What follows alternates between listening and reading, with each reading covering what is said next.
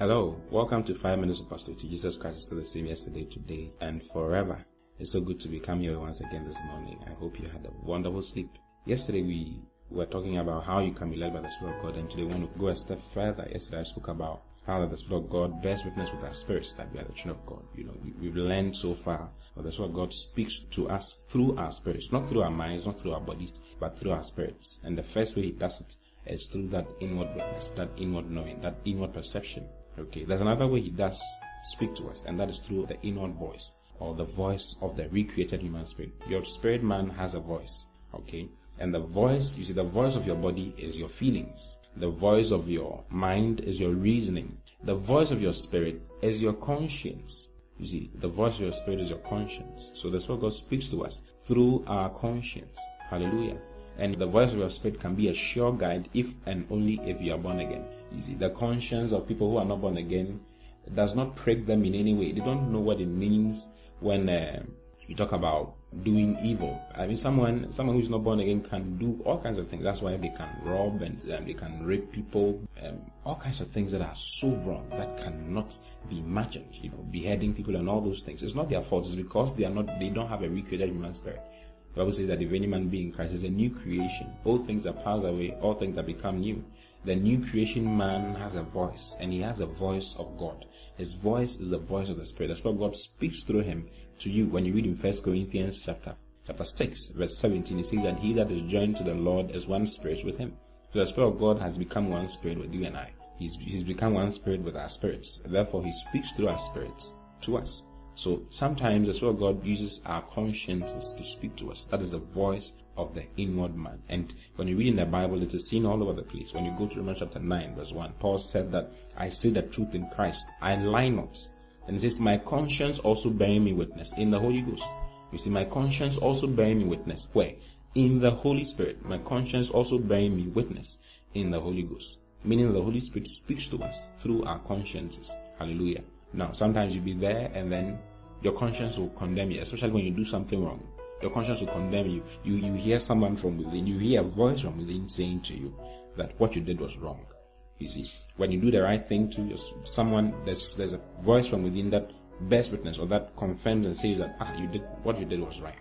You see, that is the voice of the Spirit of God through the voice of the recreated human spirit to you and I. Hallelujah. So Paul says in Romans 9:1 says, I say the truth in Christ. I lie not. My conscience also bearing me witness in the Holy Ghost. So it is, you see, the Holy Spirit does not condemn us. The Holy Spirit has come to comfort us, to console us, and all those things. But the recreated human spirit can condemn you when you do something wrong. You see, the voice, your conscience can tell you what you did was wrong. You see, what you did was wrong. Because you see, your spirit man knows everything. When you go to 1 Corinthians chapter 2, this is very nice. I want you to turn to 1 Corinthians 2:9-11. It says, as it is written, eye has not seen, nor ear heard, neither have entered into the heart of man things which God has prepared for them that love him. But God has revealed them unto us by his Spirit. For the Spirit searches all things, yea, the deep things of God. Then it says, for what man knows the things of a man, except the spirit of man that is in him? What man knows the things of a man except the spirit of that man which is inside him? So your spirit man knows everything. How does he know everything? He knows everything because he is joined to the Holy Spirit. So the Spirit of God speaks through him to you. Hallelujah. So your spirit man can be a sure guide for you because you are born again, and therefore your spirit man is joined to the Lord, and therefore your spirit man can be a sure guide to you. So your conscience can be a very sure guide for you in life. Your conscience speaks to you. You have an inward, sometimes it's likened to the still small voice from within. You have a still small voice from within telling you, go this way, don't go this way, do this thing this way, don't do it this way. When you do the wrong thing, he tells you did the wrong thing. You see, now your conscience can become tender or it can become seared. And I want you to look at it. Go to 1 Timothy chapter 4, and I'm reading from verse 1. He says, now the Spirit speaketh expressly that in the latter times, or the Holy Ghost speaks expressly that in the latter times shall some depart from the faith, giving heed to seducing spirits and doctrines of devils. You see, so he's talking about believers who depart from the faith, giving heed to seducing spirits and doctrines of devils. Then he says, speaking lies and hypocrisy, having their conscience seared with a hot iron. You see, their consciences are seared with a hot iron. What does that mean? How can you get your conscience seared with a hot iron? Your conscience is seared when your voice of your conscience tells you do this thing this way. You don't obey your conscience. You don't obey your voice of your spirit. You see, your conscience will tell you go this way, and then you don't go that way. Or your conscience tells you that what you did was wrong, and you don't say anything, you just ignore your conscience. You're actually searing your conscience. That's what you're doing. Your conscience must be pure and it must be good. You see, you must keep a tender conscience. You must develop a certain softness to the voice of your spirit.